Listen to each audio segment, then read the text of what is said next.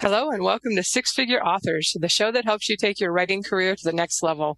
I'm Lindsay Baroker and I'm here with my two co-hosts. I'm Joe Lalo. And I'm Andrea Pearson. And we've got a super knowledgeable guest this week for you guys, Dave Chesson, creator of the Publisher Rocket keyword tool, as well as courses on keywords and categories, Amazon ads, MailerLite, and other good stuff. And on his Kindlepreneur site, he's got a lot of free articles you can check out, and we'll put a link to that in the show notes. But they talk about how best to do launches, again, the keywords and categories, kind of understanding how the search engine works, basically all the little things you should be tweaking to hopefully get your book selling better on Amazon. And we're going to ask him about all that and also the new A+ content on Amazon that's now available to self-publishers. Dave, welcome to the show. Hey guys, thanks so much for having me. Well, thank you for joining us. I've seen you talk now at several conferences, but I don't think we've actually had you on. So we are glad to have you here. Yeah, for sure. This is really cool. I've been a big fan of what you guys have done. So to be here, pretty awesome. Awesome. Well, for those who don't know you, could you tell us what your background is and kind of how you got into helping authors figure out the inner workings of Amazon? Sure. Yeah. Well, so way back in the day, I was in the military and they just kept sending me off to new foreign countries and without my family. And so we started to have that talk of, hey, why are you doing all this? And like, is it you want to be an admiral or something like that? I was like, no. So we started to look at some way to be able to come home and to be together as a family. But when you're on like the other side of the world, like at that time I was in Korea, what do you get to do? You can't start a brick and mortar. You don't want to jump from one 9-to-5 traveling job to another. So that really got me into writing. But the problem for me is I have dyslexia and I've always been shall we say it's been a bit of a challenge for writing. You kind of grow up believing that you're not meant to write because you struggle so much in class. And so I wasn't going to let that deter me. But at the same time, I also had to be a little bit more, shall we say, proactive in learning. I can't just sit down and write anything I want. I'm not, can't write about nature, what's going on, or even about my life. And people are like, man, this guy's great. And like, no, instead, I wanted to try to figure out what makes Amazon hum. If Amazon has millions of people coming to their store looking for something to read, how can I understand that a little bit better and perhaps use that in my writing, that knowledge? And so I started to devise ways to understand what's going on Amazon, what's selling, what's not, what's happening in the market. And I started using that information. And for myself, that was like a boon to my author career. However, though, not many people were talking about it. So I started Kindlepreneur.com as a website that helped me to chronicle all these things and talk about all these ideas. I know, I learned pretty quickly that authors didn't like Excel sheets and lots of numbers. So that propelled me into creating Publisher Rocket, to help kind of do that more effectively and efficiently. And I'm very happy to say that I was able to get out of the military after 11 years active duty. And I'm now home full time with my kids here in Nashville and loving every second of it. That's awesome. And thank you for your service. I was actually stationed in Korea for 1.5 years in the Army way back when. And yeah, nice. Makes you appreciate home. What base? Where was I? Camp Carroll. Okay. Nice. I was all the way down in Busan. So yeah, we did a field exercise down there. I was driving a Humvee with my first sergeant in the car, and there was so much traffic and they were so close. I hit something and knocked the mirror off. So that's kind of what I remember of that city. Yeah, the roads are pretty days. crazy. Yep. Well, anyway, we're going to ask, of course, about the Amazon workings, but since the A+ content is sort of a newish thing, and I don't think the three of us have really played around with it yet, and we saw that you had an article on your site kind of like explaining what it is and how to use it, and I'll link to that article also in the show notes. But could you give our listeners sort of the gist about what it is and if we should be checking it out? Yeah. So a little bit of context to Amazon. Amazon has been doing a lot of changes on the Amazon, what I'm going to call the Amazon book sales page. Okay. And that's your page where your book is on Amazon. I call that the Amazon book sales page. Okay. They're constantly tweaking and changing and doing A/B testing. And that's where they change the website for some people and they keep it the same for others and they see what works better. And it's incredible all the things they're doing. I think they've really ramped things up over the past year or two. Like maybe all their programmers were staying at home and so they got more done, from office or what. But one of the interesting things that they've come out with is A+ content. And what this is kind of like the editorial review section, but on steroids. Okay. For those who don't know, the editorial review section is a section where authors can pretty much write just about whatever they want. It's if you got a review, a friend, even your mom, they used to say this on their FAQ that even your mom can leave a review, which I always thought was the funniest thing because it's the most unprofessional thing. You wouldn't expect Amazon.com to officially say that. They got rid of it though. maybe their editor read it and was like, come on guys. But the point though is that if you get anybody to say anything, you can write it in there. But all you could do is some basic HTML. You can only bold a section and italicize, but that is it, nothing else. And while this section is really great, and I absolutely recommend authors take advantage of that, it's one of those where I think Amazon was seeing a lot of people weren't spending as much time. I believe that they then created the new A+ content section, where it's listed under a section called From the Publisher. And in this, you can use text, images, comparison tables. You can put pretty much whatever you want in there as some way to convince shoppers that this is the right book. And so whether or not this is good, I'm still analyzing to find out. I believe it is. Anytime Amazon gives you an option or a section on their page to do whatever, I think that usually spells good things. But that being said, I want to give a little caveat. I do not recommend authors jump on it and stress out about creating something for it. What I recommend is that if you as an author know how to put together something that fits your genre visually or is able to compare something, or you've got that, then use that section. All right. Now, I know as a shopper, obviously I shop on Amazon a lot. I think the entire world does. And that sort of section and that sort of format of information shows up on a lot of product pages, like for electronics and laptops and whatnot. And it's really very useful there because in that situation, there's a ton of effectively identical or similar products, and you need to find the one that perfectly suits your needs. Books are tremendously subjective in that regard, so it's not quite as clear. Like if you're doing a laptop, you want all your specs and stuff there, and you want to show nice glamour shots and all that. Books are an entirely different deal. So are there like common bits of information that readers might be looking for in that section that you might want to highlight there? Well, I think for nonfiction, you might actually want to do specs, and in that case, specifications translated into benefits. All right. You want to list maybe what comes with the book. If you're one of those nonfiction authors that created like a companion course, man, that is a perfect image to put in there, the visual of the free companion course that comes with it. Or if you have that component where, hey, sign up for my email list and you will get this blah, blah, blah. Put that on there too, because that just adds value. Hey, if you buy this book, you don't just get the book, you get X, Y, and Z. And this is a spot where people can visually see it and see it as something that looks real instead of just the quote unquote digital thing you send them. And I think that's really a great component. So for all the nonfiction authors, write that down. I think that's really cool. Make a mock-up of your PDF, make a mock-up of your course. Put it in that imagery. I think that will help. I'm waiting for somebody to look at the comparison tables. I have a feeling there's some use for that somewhere. I just haven't figured it out yet. But if I hope to find something where they found something really unique to do. So I don't know about the comparison tables, but I do bring that up because a lot of people ask about that. But perhaps maybe there's a very famous book, and then there's your book, and maybe you have a lot more to it, or maybe that you have a lot more credentials.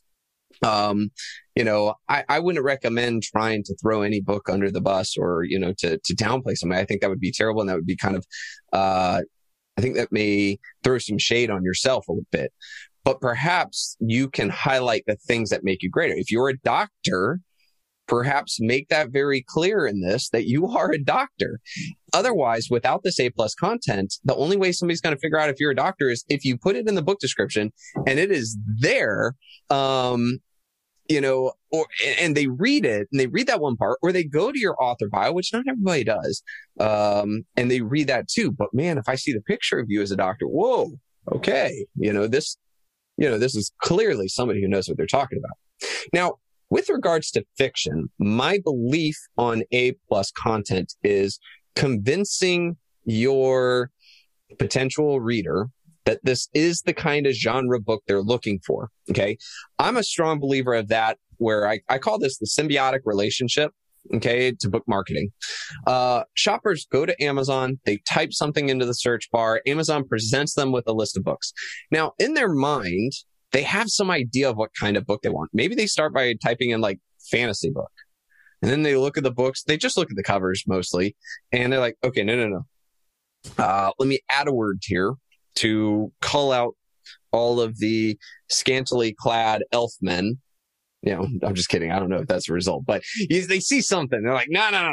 Hold on. They add something to it.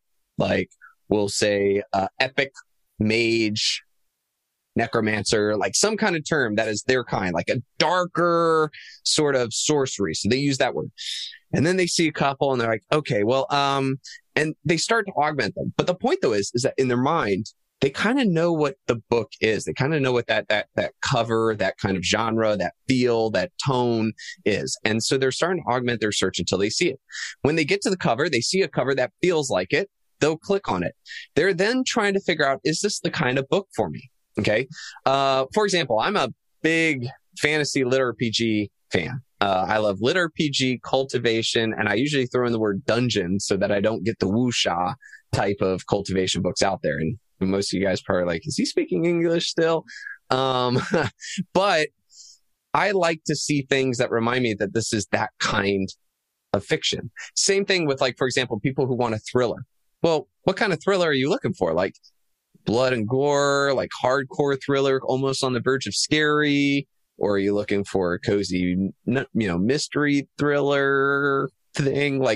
And so to wrap up this question is that I would say that you have to know that you're trying to convince that reader that this is that kind of thing. If it's a humorous fiction, then there's got to be something humorous and light about it. It should reinforce in my mind that this is the kind of book that I'm looking for. And so I would say using design components would be really important. And one last thing I would definitely say too is use that editorial review. If you had somebody famous or maybe somebody big in your genre or somebody with what I call a qualifier that makes sense, highlight that. One example, and I tell people to try to do this in your editorial review section all the time. There are a lot of websites out there that they, like, for example, there's one called topsci-fi-books.com. Are they famous? No, they're not. Are the editors there like uber amazing, phenomenal? Probably not. From a marketing standpoint, though, would you rather, as a shopper that doesn't know what I just said, would you rather see a editorial review on your science fiction book that says, this is a great book, it was a fun read, by editor at topsci-fi-books.com? Or would you rather have an editorial review that says, same blurb, except it's from John Doe? See, and so I always tell people, try to find that qualifier that makes sense to the normal person. Top Sci-Fi Books means this guy must be a straight up specialist on science fiction books. He's probably read a lot since he runs that website. Or New York Times bestselling author in science fiction. Like, these are terms that make sense. Not everybody knows the name. So use those things to your advantage inside of the A+ content as well. That's a lot of really great information. Sorry, came at you like a fire hose there.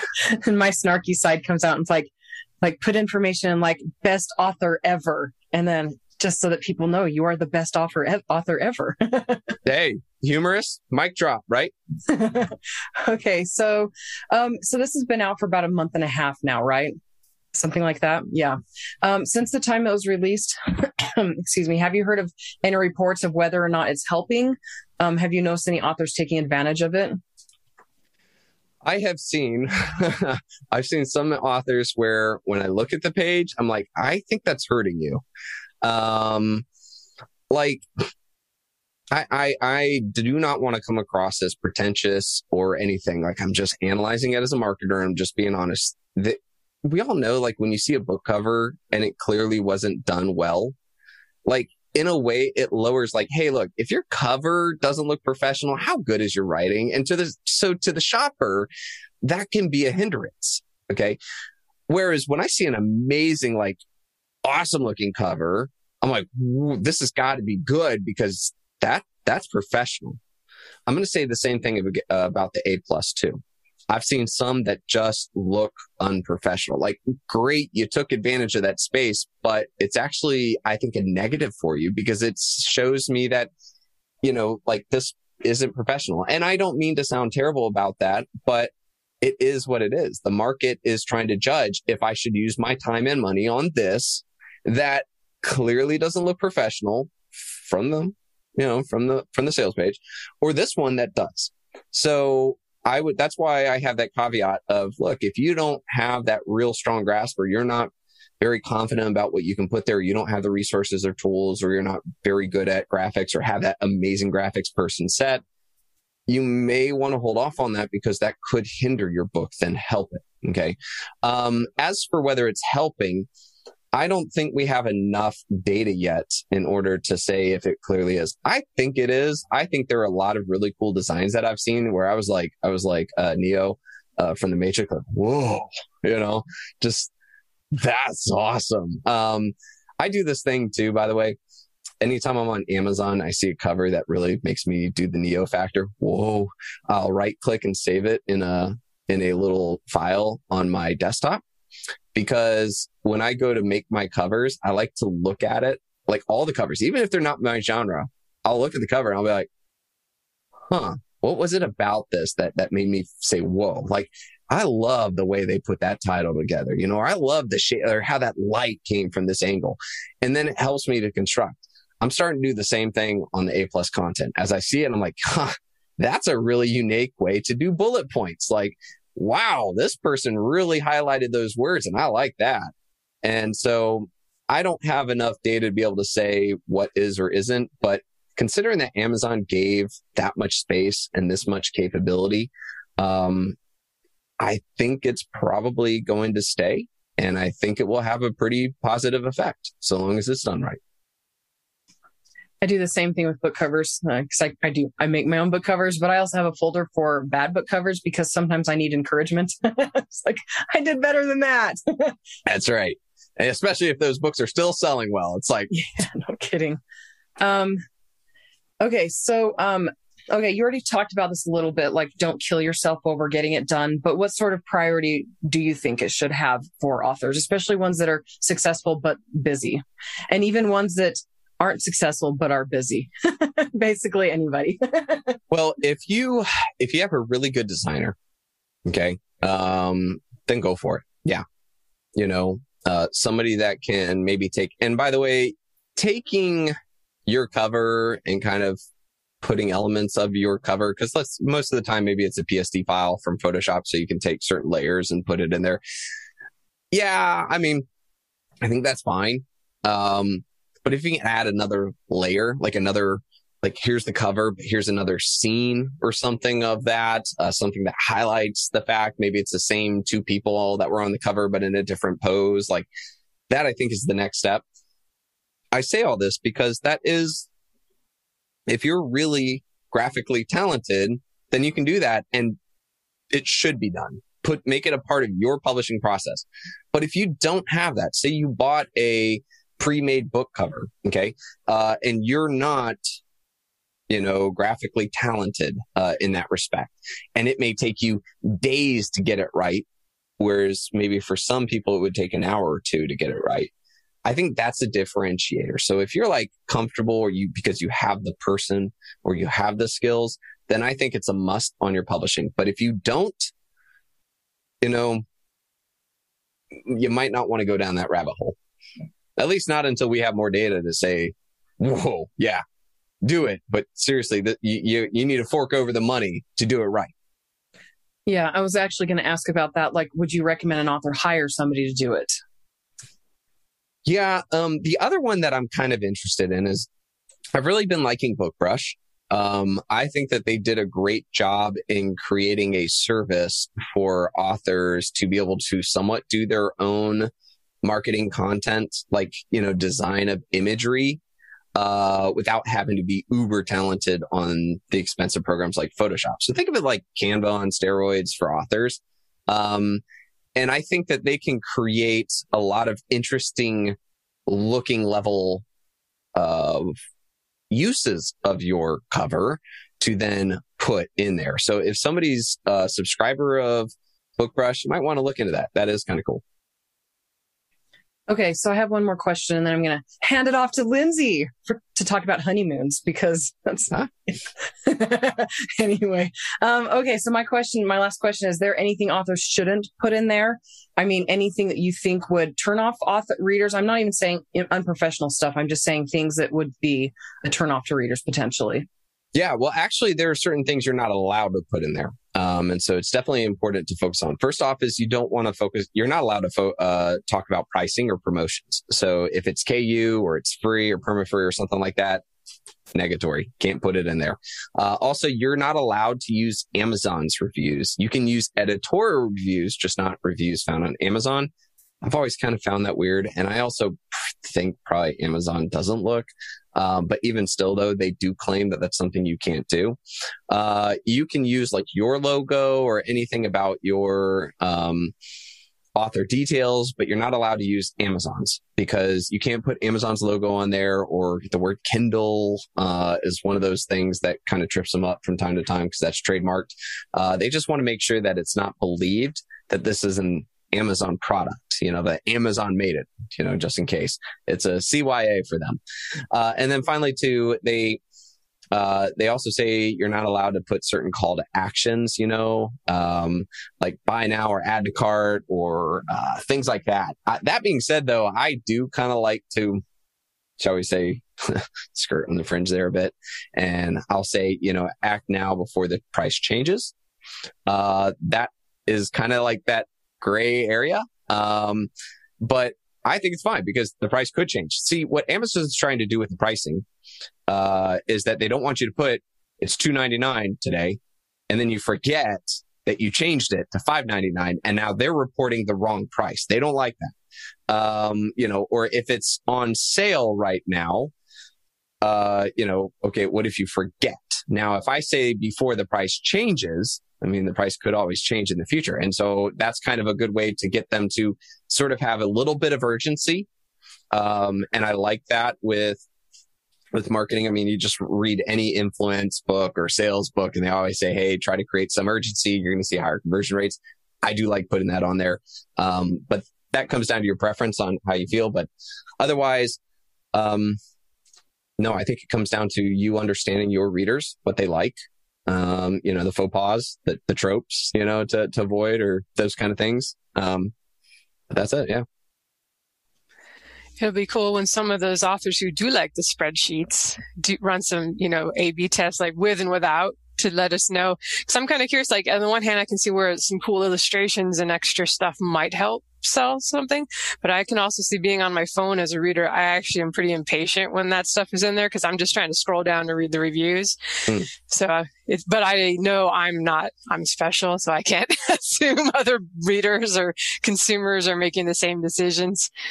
Yeah, absolutely. I'm not sure. They don't have any way for us to set up an A/B test, which kind of stinks. But, if you want to do the process of putting it up there, marking your sales, and then taking it off and marking your sales and hoping that there aren't any other external variables that may affect it, and then maybe you can kind of come up with whether or not that particular thing worked. I think Amazon is analyzing as we speak to figure out if they are better or not. If Amazon could figure out how to increase the conversion rates by 0.0001%, that means millions of dollars for them. So clearly they're going to try to figure out if this is something to say. And I think it will, but we'll see.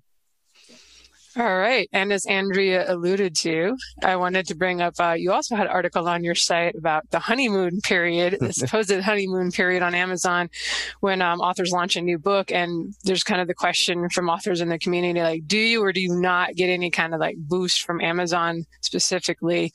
And we kind of quoted you and mangled it a little bit. So I'm going to put the link so people can check it out directly. But could you explain a little bit about your experiment and what you found and what it means for authors? Yeah. So the quick and dirty on this, but the entire experiment is explained in the article.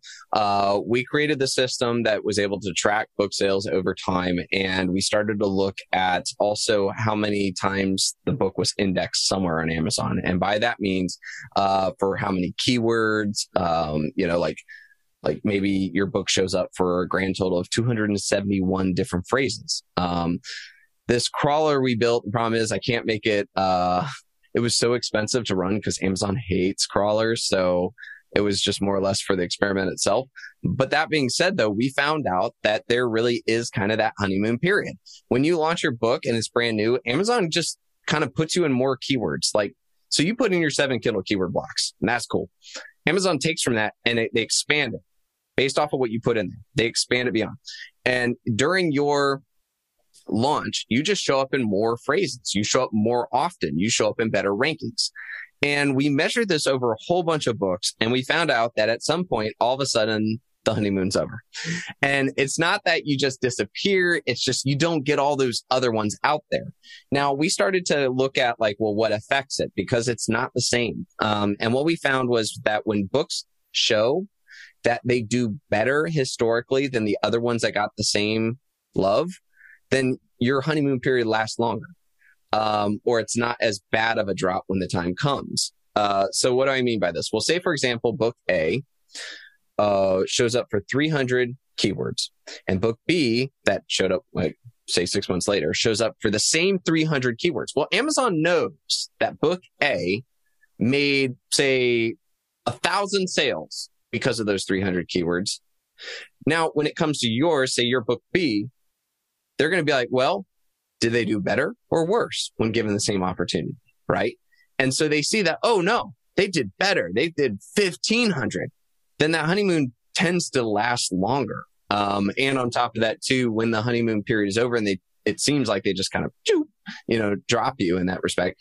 The drop's not that serious. It maybe drops from 300 to 220.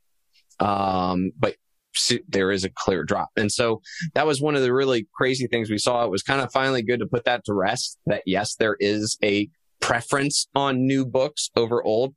And I think that makes sense. Amazon wants to give new books, shall we say, a fighting chance. Keep things fresh, keep the store fresh so that people keep showing up. If every time you typed in the word fantasy book and it was always the same books, maybe you don't come back. And so I think they like to see a bit of churn and a bit of new faces showing up and give them that opportunity. I also think too that there's a lot of excitement about new things. It's kind of like Google with news, right? If Google only showed the best content on a search term, it would really suck to try to get your news, right? You type in, oh no, there was something that happened at this school. Well, Google wants to show you the new thing, right? So that you get what you're looking for. I think products and books are kind of the same way. They know there are trends in the market. They know that people hear about something. And so they want to try to churn and show the new stuff up. So. You sort of answered this, so I'll change it a little bit, but, we often, the phrase people would use like the 30-day cliff or things like that. And you mentioned that the honeymoon lasts a bit longer if it's performing well. Do you have any sort of indication? If it's not. So do we have any sort of indication of like, what's the minimum? Like, are we guaranteed a week of this, or are they going to drop us after 3 days? Like, do we have any sort of indication of that? I don't know.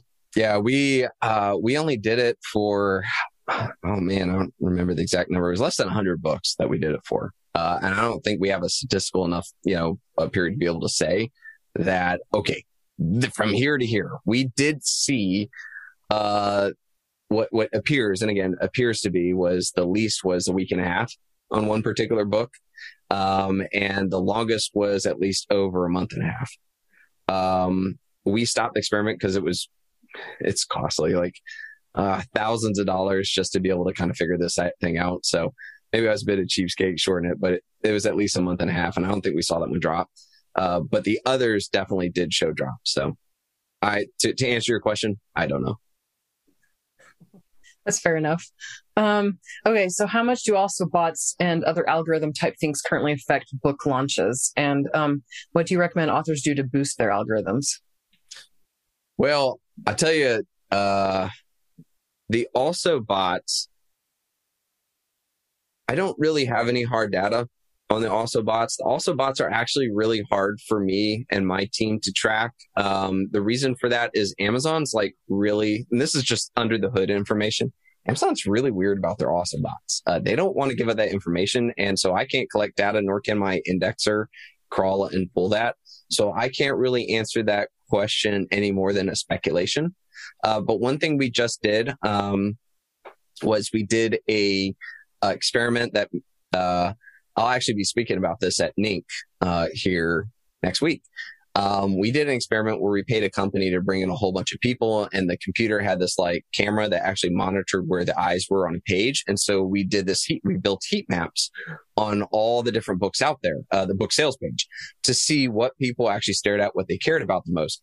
And what we found on that particular section for the also bot is they only give a rip about, and would even look at it or stop if it was something very close to the same genre.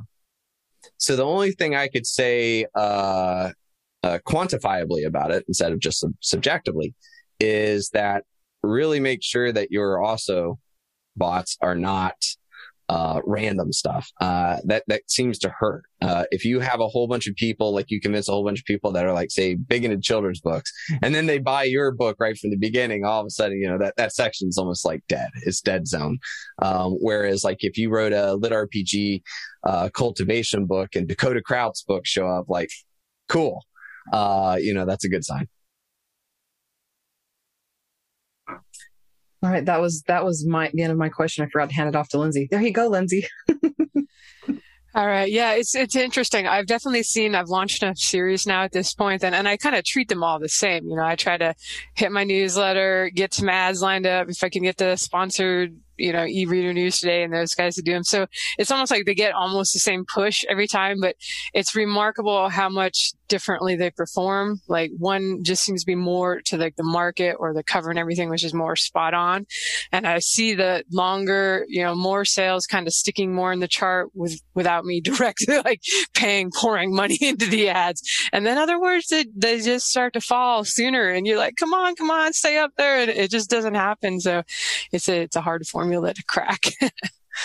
Yeah, absolutely. So keeping all this in mind, what can authors do with their book launches to give their books the best possible shot to kind of get these extra organic sales, or at least appearing more in the searches and whatnot? Yeah, the key to success on the launch is consistent sales, not spikes. And so what I try to tell a lot of authors is really, really work to schedule your launch and to spread things out, so that instead of it being just one giant day of sales, it's a bunch of days of pretty good sales. To really strike this home, I would much rather a launch where I sell 10 books a day for 30 days, okay, than to sell 500 books on the first day and nothing, or maybe one book after that. Now you would say, but Dave, you sold more books with the 500 plus one each day, right? You know, yeah, but guess what though? Right about that moment, your book's going to like just disappear on Amazon, because in that honeymoon period, you weren't able to keep consistent sales. Consistent sales shows Amazon that you're legit. And so we found that books that show consistent sales across end up doing way better month 2, 3, 4, 5 out than the ones that had a giant spike on day one and then followed up with not much afterwards. So I would say that when you sit down, really think through, you know, if you have a street team, I personally actually like to launch my book, on what I call day -1. So I tell everybody I'm launching on the 5th, but then I actually launch it on the 4th so that I can get my street team to show up on the 4th, build up the reviews, the actual, well, I'm blanking out on the term, where proof that they bought it. Social proof? No. Verified purchases. Verified. There it is. Yep. Verified. Man, I need my coffee. So that I have verified reviews. And that gives me a day or two to index the actual categories that show up, but also make sure that I can correct any mistakes on it. So that then on day 2, so I get those initial sales. Cool. On day 2 or day real 1 for everybody. Then when I send out to the email list, then when I do these marketing components, like people show up and they see 10, 15 positive reviews and they see, that the page is actually populated, that it doesn't have the NA for Amazon bestseller rank. Like all these things kind of help that I got my editorial review set up, I think those are really important. But then after that, it really comes down to what resources you have for your marketing plan. Do you have a marketing team? Do you have email lists? And if you do, break it up into cohorts, different sections, not just mass email your entire email on day 1. Set up book promotion sites on specific days, not a whole bunch on the same day. And again, it really just comes down to having what resources you have, but try to spread them out. And also Amazon ads is a great time to it. And I personally, and again, there's some people that disagree with me, but this is my thought, is I actually like to put my Amazon ads about 2/3 of the way into my marketing, my launch. And the reason for that is usually I have the most excitement in the first week or 2. So why put the ads there on top of that? And instead, when the excitement starts to go down, that's when I bring it back up, with those ads. Now, to give the other side of the argument that people give, is that having the excitement happening on Amazon at that time and having the ads helps to increase your ads conversion rate as well. And people think that will help the campaign going forward. I don't really think that that's as noticeable, and I'd prefer to keep, the line from going like, shh, like that, and keep it like that. That's better than to have it like, woo, and, okay. So sorry, anybody who can't see what we're doing. Let's just say I really try to work for consistency. That's my favorite part. Yeah, it's kind of interesting. It's almost like if you're doing a pen name and you don't have a fan base built up yet, you have a better shot at like effectively staggering things and doing it well. Because as soon as your readers, when you have a larger fan base, your newsletter especially is always going to be your biggest thing. And I found that if I don't tell them on day 1, they're signing up to the newsletter as an agreement, like, I want the news now when the new release comes out. So it's like, logically, I hear what you're saying, like, oh, it'd be great to split the newsletter over like 3 days, but if I'm waiting till Thursday, and it came out on Sunday to email folks, they're kind of like, I already bought it. Why didn't you email me already? So I don't know, just acknowledging that as a challenge, because for most people, the newsletter is like going to be the biggest bump by far. I always have a super hard time. Like I'll say, yeah, spend $500 a day on Amazon ads. It's just never going to be and I don't think I've ever gotten to spend that much, but never going to be comparable to like that one, what you get from your newsletter. Yeah. I to this day say the newsletter is by far the best asset any career author can have. And I say career author because if you're just doing one book, right, it's just one and done, whatever the purpose is for that.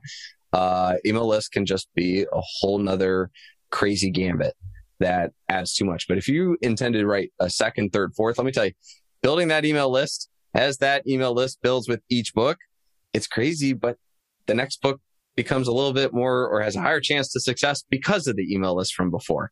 And then the next book and the next book and the next book. And as you build that out, yeah, you're right. I agree. There are definitely some avid fans.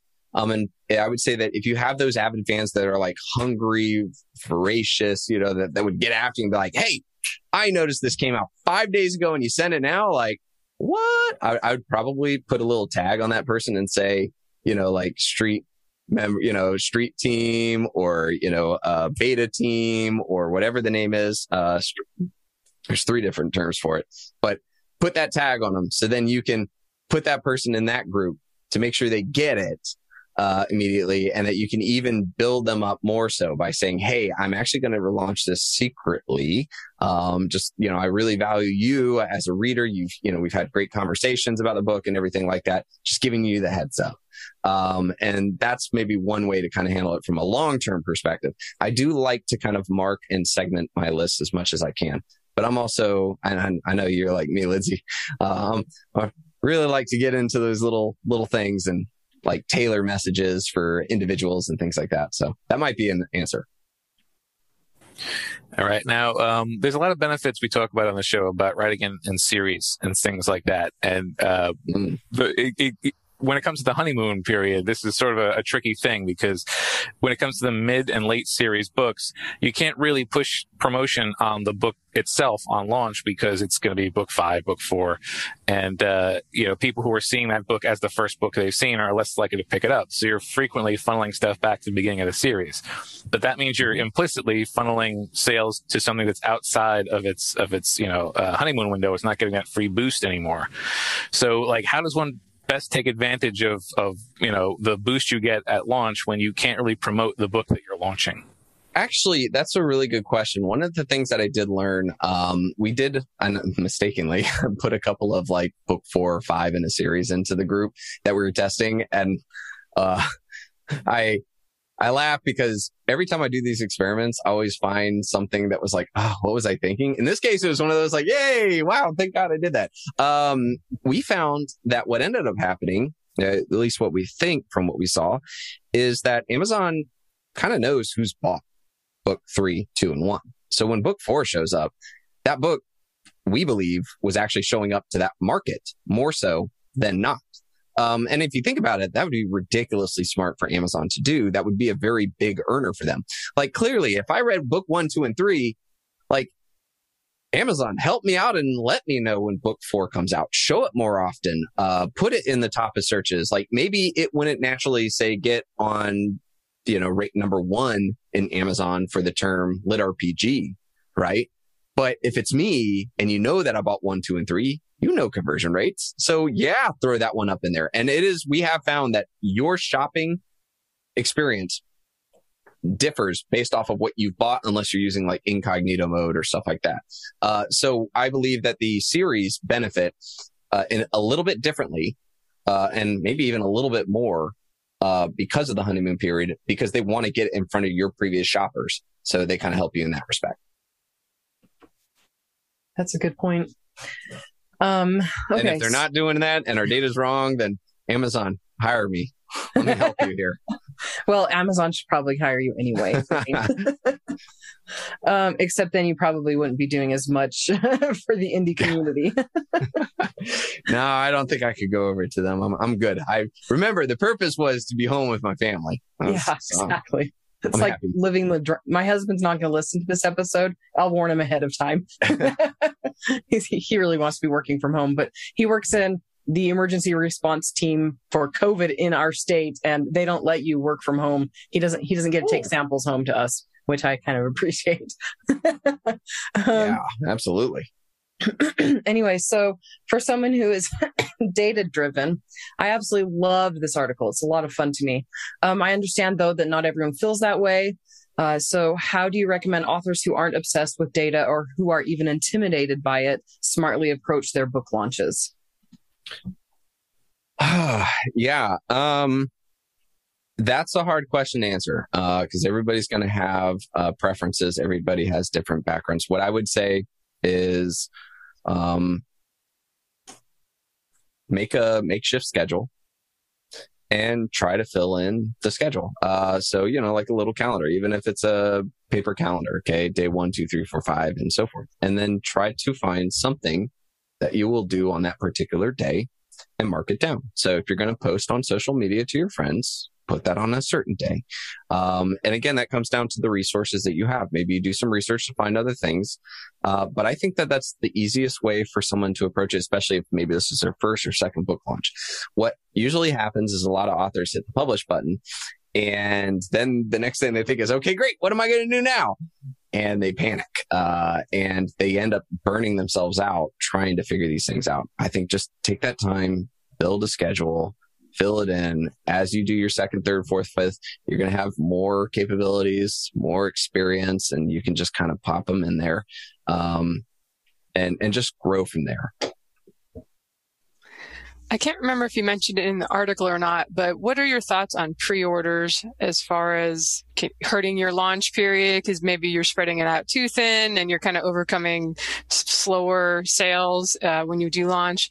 What are your thoughts on that on Amazon right now?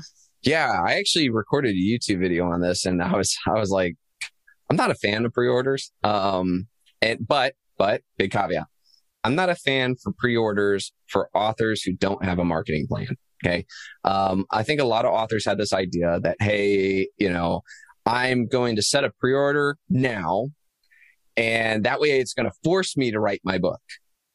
Like, and if a sale happens, then the way that works is Amazon takes all the sales, maybe 4 sales happen in those 6 months, and they're going to take those 4 sales and they're just going to count to day 1. And I strongly do not believe that's the case. Yes, it shows up in your dashboard as such, like the 4 sales occur at that moment. But what I think happens is that Amazon is sort of looking at your book when you put the pre-order, and they're trying to figure out how successful is this pre-order. Like let's gauge as to how successful this book will be based off of the amount of excitement we're seeing now over this time period. So first off, if you don't have a marketing plan during your pre-order, then I highly, and you're thinking of a long period of time, I think that's a bad idea. Now, here's when a pre-order is a great idea. When you're a writer of a series, okay?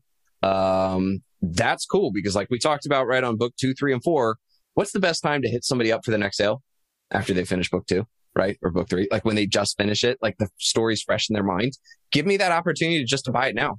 I would love to just jump on it, especially if you're writing fast. Now, if it's a year out, maybe not, but why not just get the sale right then and there, right? I want the next book. I'm clearly going to read the next book. I get that. So that is a great time.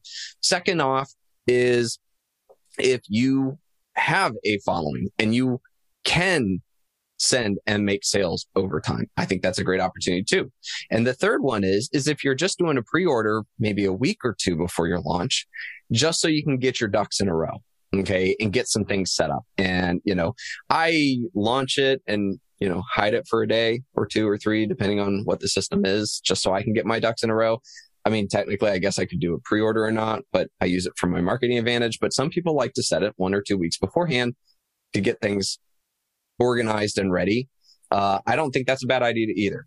But for the authors who are new that just throw it up there and think that it's going to benefit, I actually think it really hurts them. And I try to tell them, please don't do that. Instead, if you fall in one of the other categories we just talked about, go for it. All right. Good to know. Yeah. I always do pre-orders for the later books in the series, but book 1, I only do maybe a week just so I can try to set up some of the sponsorship sites that, you kind of have to book them a few weeks in advance. Yep, exactly. But it's always hard to know, like, am I going to dilute my launch juice if I have the pre-order up for longer? I think that's the case. I do think it does dilute the launch juice if you have it for longer and you're not doing some kind of marketing. If I were to guess, and I don't have data on this part that I'm about to say, but I imagine that Amazon is not expecting as many sales as when you go to launch, but I'm sure they have some historic value that basically says, a book that is going to do this well will usually sell this much in the pre-order period. Whereas if they only sell this much, then they're probably only going to do this one. I think they're gaming the system a bit. And so I do think that it may hurt if you're doing it for a long period of time and you have zero marketing for it. Yeah, the one time I've seen it where it doesn't seem to matter at all is authors that have a huge KU following, since those can't be pre-ordered, and if you've got 1,000 or 2,000 people who are going to go jump on it and borrow it the first day, then, it's probably going to overcome any stagnation that might have, happened during the pre-order period. Very true. But we wanted to finish up with a few questions just about keywords and categories. And maybe this should have come first because we've been talking a little bit about keywords all through this. But just to get basic, what should people be putting in their 7 keyword boxes on Amazon? I feel like people who don't have Publisher Rocket, which I think Joe and I both have. I don't know if Andrea does or not. She disappeared to handle small children. But like, yeah, in the beginning, I was just like, well, epic fantasy, kind of what you think, or I'd like hit it in the search box, start typing and, whatever popped up. Oh, that looks good. So what are your thoughts? And how much does that actually even matter? Like how many people are searching for epic fantasy, romance, or whatever somebody's keywords are? So before I answer that, let me just step back on the last question and just add one more thing too. I do not think it's a good idea to do Amazon ads to, or any advertisement to a pre-order. Pre-order. Thank you. Wow, man, my brain's starting to slow down. Pre-order. The reason for that is you're paying money to get them to click and to show up. It's very rare for somebody to say, oh, wow, look at this new interesting book.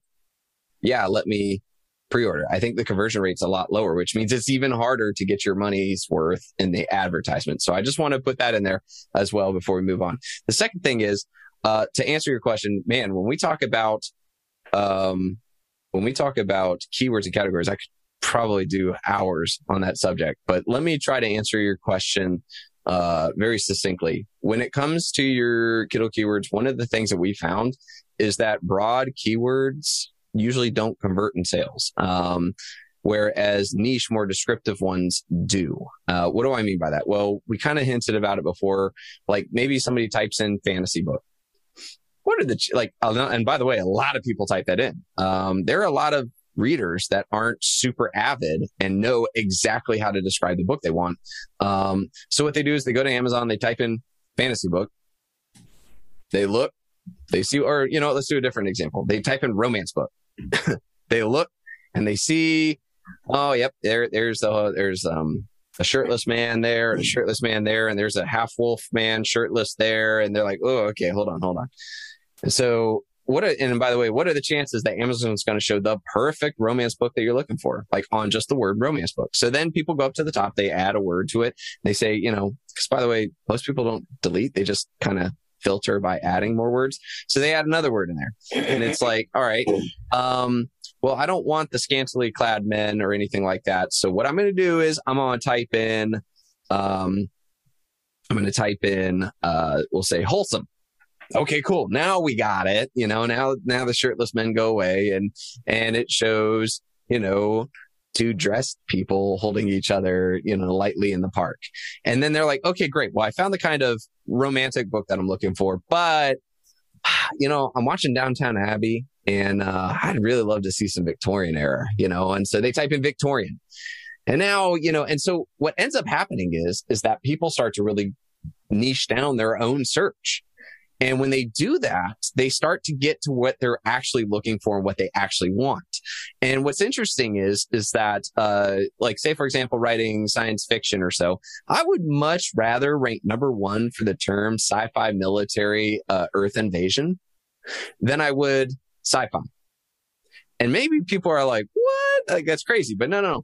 Because even though it's less people who type in sci-fi military Earth invasion, if I'm ranking number 1 for that term, I'm making a high percentage of those searches. I'm making those sales because it's clearly that, you're going to see that and you're going to be like, that's awesome. I love this. And you're going to buy. Whereas there are going to be a lot of people who may see it and they may pass over it. And so that's just kind of a quick example of how shoppers shop and how they term. Same thing with nonfiction.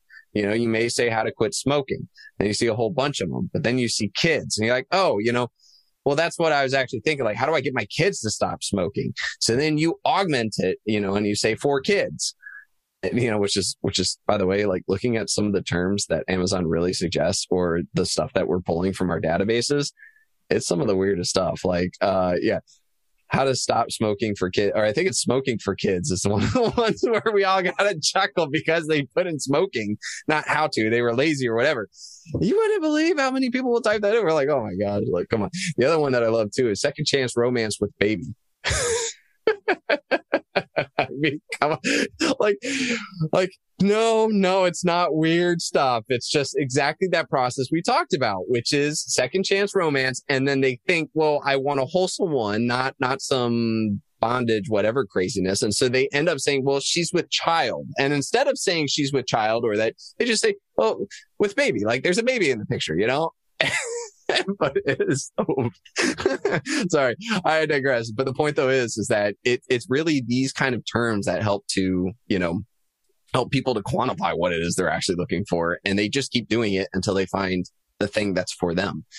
So if you're an author and you're trying to figure out how you come up with them, just type in like Kindle keywords into Google. I think I've got an article for that, or fiction keywords into Google. And I've got an article for that as well. And it breaks down the process on how like what things you should think about inside your terms. There are certain ways, certain things that shoppers use when shopping for fiction books. And there are certain things that shoppers use when searching for nonfiction books. And so pairing these phrases together can help to build the bigger picture and the better picture. All right. So along with keywords is categories. And it seems like there are certain categories that Amazon has that you can't choose. They just sort of put you in there because of your keywords or because of some other extrapolation they're doing. And those seem to be, new ones seem to show up more often in those cases. Let's say, for example, I wrote a superhero book at a time when there was not a superhero subgenre, and now there is. If you discover that a category comes along that suits your book better than what you had to put it in initially, should you put the effort into adding it to the new category after the fact? Does changing your categories impact sufficiently to make it worth doing? That is all right. So there's a lot unpacked on this one. This could be its own episode by itself. Let me start by breaking down Amazon a bit. So first off, when you go to publish your book on Amazon, on KDP, right, they have that pop-up box for you to select what they say is categories. Well, first off, those are BISACs, not Amazon categories. And BISACs is an international standard code for logistics. It's a logistic thing. It was where all the shops in the world had a problem where when some publisher would say, oh, we're Wiccan, and it's a Wiccan, fantasy. And one shop may interpret that as in religious studies. Another one may, interpret that as fantasy books, like or fiction. And so it caused a lot of problems. So they created this database where when you select one of the BISAC codes, it automatically translates to exactly what shelf on that, in that store to put the book, right? And so Amazon does that. So when you select from the BISACs, Amazon takes from that and they put you in what they think is one of their categories. And by the way, there's 4,700 BISACs, but there's over 11,000 Amazon categories. So that's the first thing. The second thing is by the way, we just wrote an article about this, but Amazon just got rid of that whole requirement for keywords. As a matter of fact, it was about a year ago. They used to say that, hey, there's certain categories that the only way you can get in there is if you use a keyword in one of your 7 Kindle keyword boxes, then we'll put you in there. They got rid of it. They've even deleted it from their website. We found the archive.org of the original post. But the reason why they got rid of it is now they have an entire form for any author to fill out to change or add their categories as much as they want. And so that trumps it. Like if you put that category in there, they'll put you in it. There are some stipulations like young adult, or children's books, you need to make sure you have the right age and blah, blah, blah. And that's for them to make sure that nobody crosses the streams. But because of that process, they no longer need it. But one last thing to the process is that Amazon still does naturally put you in some categories. Say, for example, they do see that you put Arthurian as one of your keywords. There is a chance, they're not very quick, they're not very good about it, but they may actually put you in the Arthurian category just because that was one of the phrases. So sometimes you may get put into something just naturally, but it's not as often as it used to be. I just don't think Amazon cares as much. So that process is the categories. Now, to answer specifically the question you had about, is it good or not? Yes and no, it can be.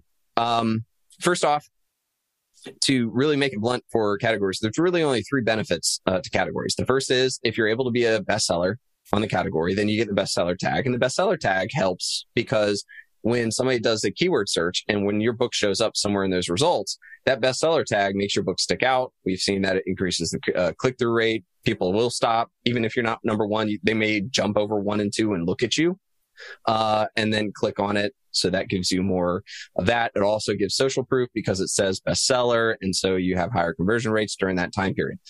So if you can be a bestseller, great. If you can be a part of a category that people actually shop on, that helps too. That's also great for new release, hot and new. It's very easy to be ranked in the top, say 25 of even a more broad category when you're hot and new, than it is, it's just very easy to do that. And there is a section, and that means people who shop, say, sci-fi military will see your book in the top 25 because you're hot and new. So that's more eyes on it. That does help. So adding something, can help in that respect. And the third thing is that selecting your categories helps Amazon to kind of know more about your book. We do see a correlation between if you really show that you're a nonfiction orphan book, then they're not going to hose it up by putting you next to Harry Potter or some kind of fiction orphan book. So that just helps kind of create stronger paths by which. So if your book really does fit that, and maybe it's not going to get you number one because it's super competitive, you're not new because you're not, it's not a new book or so, but giving them one more understanding, one more data point to make better decisions, that's not a bad thing. And it only takes a minute to do. Might as well just invest that 1 minute, get that added category in there and help them understand your book better. Man, kids these days are so spoiled. Getting into the correct categories back in the day was so not fun. Right? I remember when you could get them to call you, though. Wow.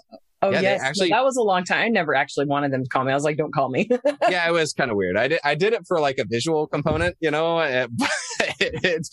like, it was, no, it's much better to communicate via typing. Yeah. I'm like, I don't want to talk to people. I hate getting phone calls. Yep. Anyway, Amazon loves pulling the rug out from under its merchants and under all of us all the time. It's really annoying. But in what ways has their approach toward categories and keywords changed over the years? And how has that affected you and KDP Rocket? Yeah, well, I tell you what, they definitely keep me on my toes. And it is what it is. I try my best. The thing about it is Amazon's always trying to find ways to make more money. And it makes sense. Like I said, if they can increase their conversion rate by 0.001%, it's going to equate in more millions. I think the best way for authors to understand it is whatever's best for Amazon is probably usually the thing. But yeah, for me, I just gotta, especially with Rocket, we're always adding new features to it. I've really got to keep my finger on the pulse to figure out where they're going. We've shifted a lot more towards databases, which helps me to collect more information and learn more about Amazon proactively instead of reactively. We've created a lot more warning systems to kind of help us. Oh, look at that. They're A/B testing. That's one of the biggest things. When they do their A/B test, they don't just test it everywhere. It might be like one cohort of shoppers, one type of shoppers, one state, a couple of IP addresses. It could be all these different things, but which is what causes, like, for example, people were freaking out because they got rid of categories. Well, it was only like a couple of people were not seeing the categories anymore. So we have a hard time at figuring out what Amazon's actually doing, or if it's an A/B test, or if it's a market test. But yeah, just got to stay on your toes with them. And it's not, if you can equate it to how does it make Amazon more money, that's usually the best way to understand if it's actually going to stick. Kind of like we talked about A+ content, right? Hey, if they see that it's converting better overall, it's making them more money, it stays. If it's costing them money, it's gone. Yeah, that seemed to have happened with the also bots, with them disappearing from most authors, and they're back. So, obviously it made Amazon more money. And yeah. And then they also tried to put it under the sponsored products, right? And why? Because the sponsored products, every time somebody clicks that, Amazon makes more money and potentially sales. Whereas with the also bots, that wasn't. And then it became this calculation. Well, when we did this, we made more money. And when we did this, we didn't. So we go with this. So they're always trying to figure out what makes them more money. Yeah. Yep. Okay. So my last question is what should authors keep a lookout for in the future when it comes to these sorts of changes? I mean, this is really great that you're keeping a pulse on things. So you would be very generous to share everything, right? All of these A/B testing they're doing. No, but seriously, what should authors keep a lookout for? Honestly, I think the best thing is, either listening and watching things like this. I would also say, being a part of a Facebook group that's, like 20 books to 50K is a great one. Because just spending a little time looking in there, if something gets changed or something gets removed or some new feature happens, somebody's going to announce it for sure in those groups. And a matter of fact, sometimes I'm finding out, oh, look, they're starting their A/B testing, because you can see in the group, because somebody's like, they got rid of such and such. Oh, I still see it. Well, I don't. Well, I do. I don't. Oh my goodness. What's going on? It's like, yeah, they started an A/B test. Let's sit back, sip the coffee, and wait for the dust to settle. But at least it kind of gives you an understanding of what's happening. I think those are two really good things. What I will say for authors too is that, yeah, we got to write our books. Writing our books are super important. What I recommend is just maybe taking like a 30-minute, like even schedule it, just 30 minutes a day or something, just to go on to that Facebook group or check out the latest episode, find out what's going on, and then get right back to your writing. Don't fall down that rabbit hole. There's a lot of information out there. It always seems like there's somebody asking no matter what. Did your sales drop off today? My sales have completely dropped off. Did Amazon do something today? Because all of a sudden, I love that one. Yeah. All right. Well, you've been a great source of information today for us, Dave. Do you want anything you want to plug or let people know you're working on? We'd already talked about Publisher Rocket, but people can get that. And what else do you have going on? Yeah, actually, coming up in a couple of weeks, we'll be launching Atticus.io, which kind of put Atticus.io in perspective. It's basically Vellum, but works on all platforms, and it's half the cost. And then on top, yeah, been working on this bad boy for over a year. And what's really cool is that that's what we launched with, is Vellum, but half the cost, and works on all platforms. However, though, that's not what we're going to stop at. My ultimate goal with Atticus.io is, and this is how I describe it, if Scrivener, Google Docs, and Vellum got together and had a baby, they'd call it Atticus. Because I've always hated as an author having to jump from program to program to program, having to export. And, so here I write on Scrivener. That was my favorite way back when, right? And then I export it to Word. And then I have to email it back and forth with my editor, and then I finally have 7 different copies on my computer that say final version. This is the final, stupid. No, really, this one's it. And then I have to upload it to a formatting program.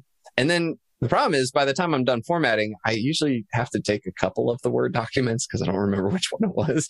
And I put it in a file. And then heaven forbid I ever have to update it. I have to reopen everything or figure out where I was, change the also buy section, and and wouldn't it be great if there was one system? And so we've developed Atticus to, what I would say, make Scrivener, but way more user friendly and not require a $200 course in order to kind of understand half of it. And then make it where you can collaborate with editors, other writers. You can even collaborate with your art team through it, or your beta team inside of it. You can control who has access to it. And then right when you're ready, you format right within it. And so everything's just right there. That sounds like it's going to be pretty cool. Is that going to be web-based or software that people download? Both. It's actually the best of both worlds. It's called a PWA, which is called a progressive web app.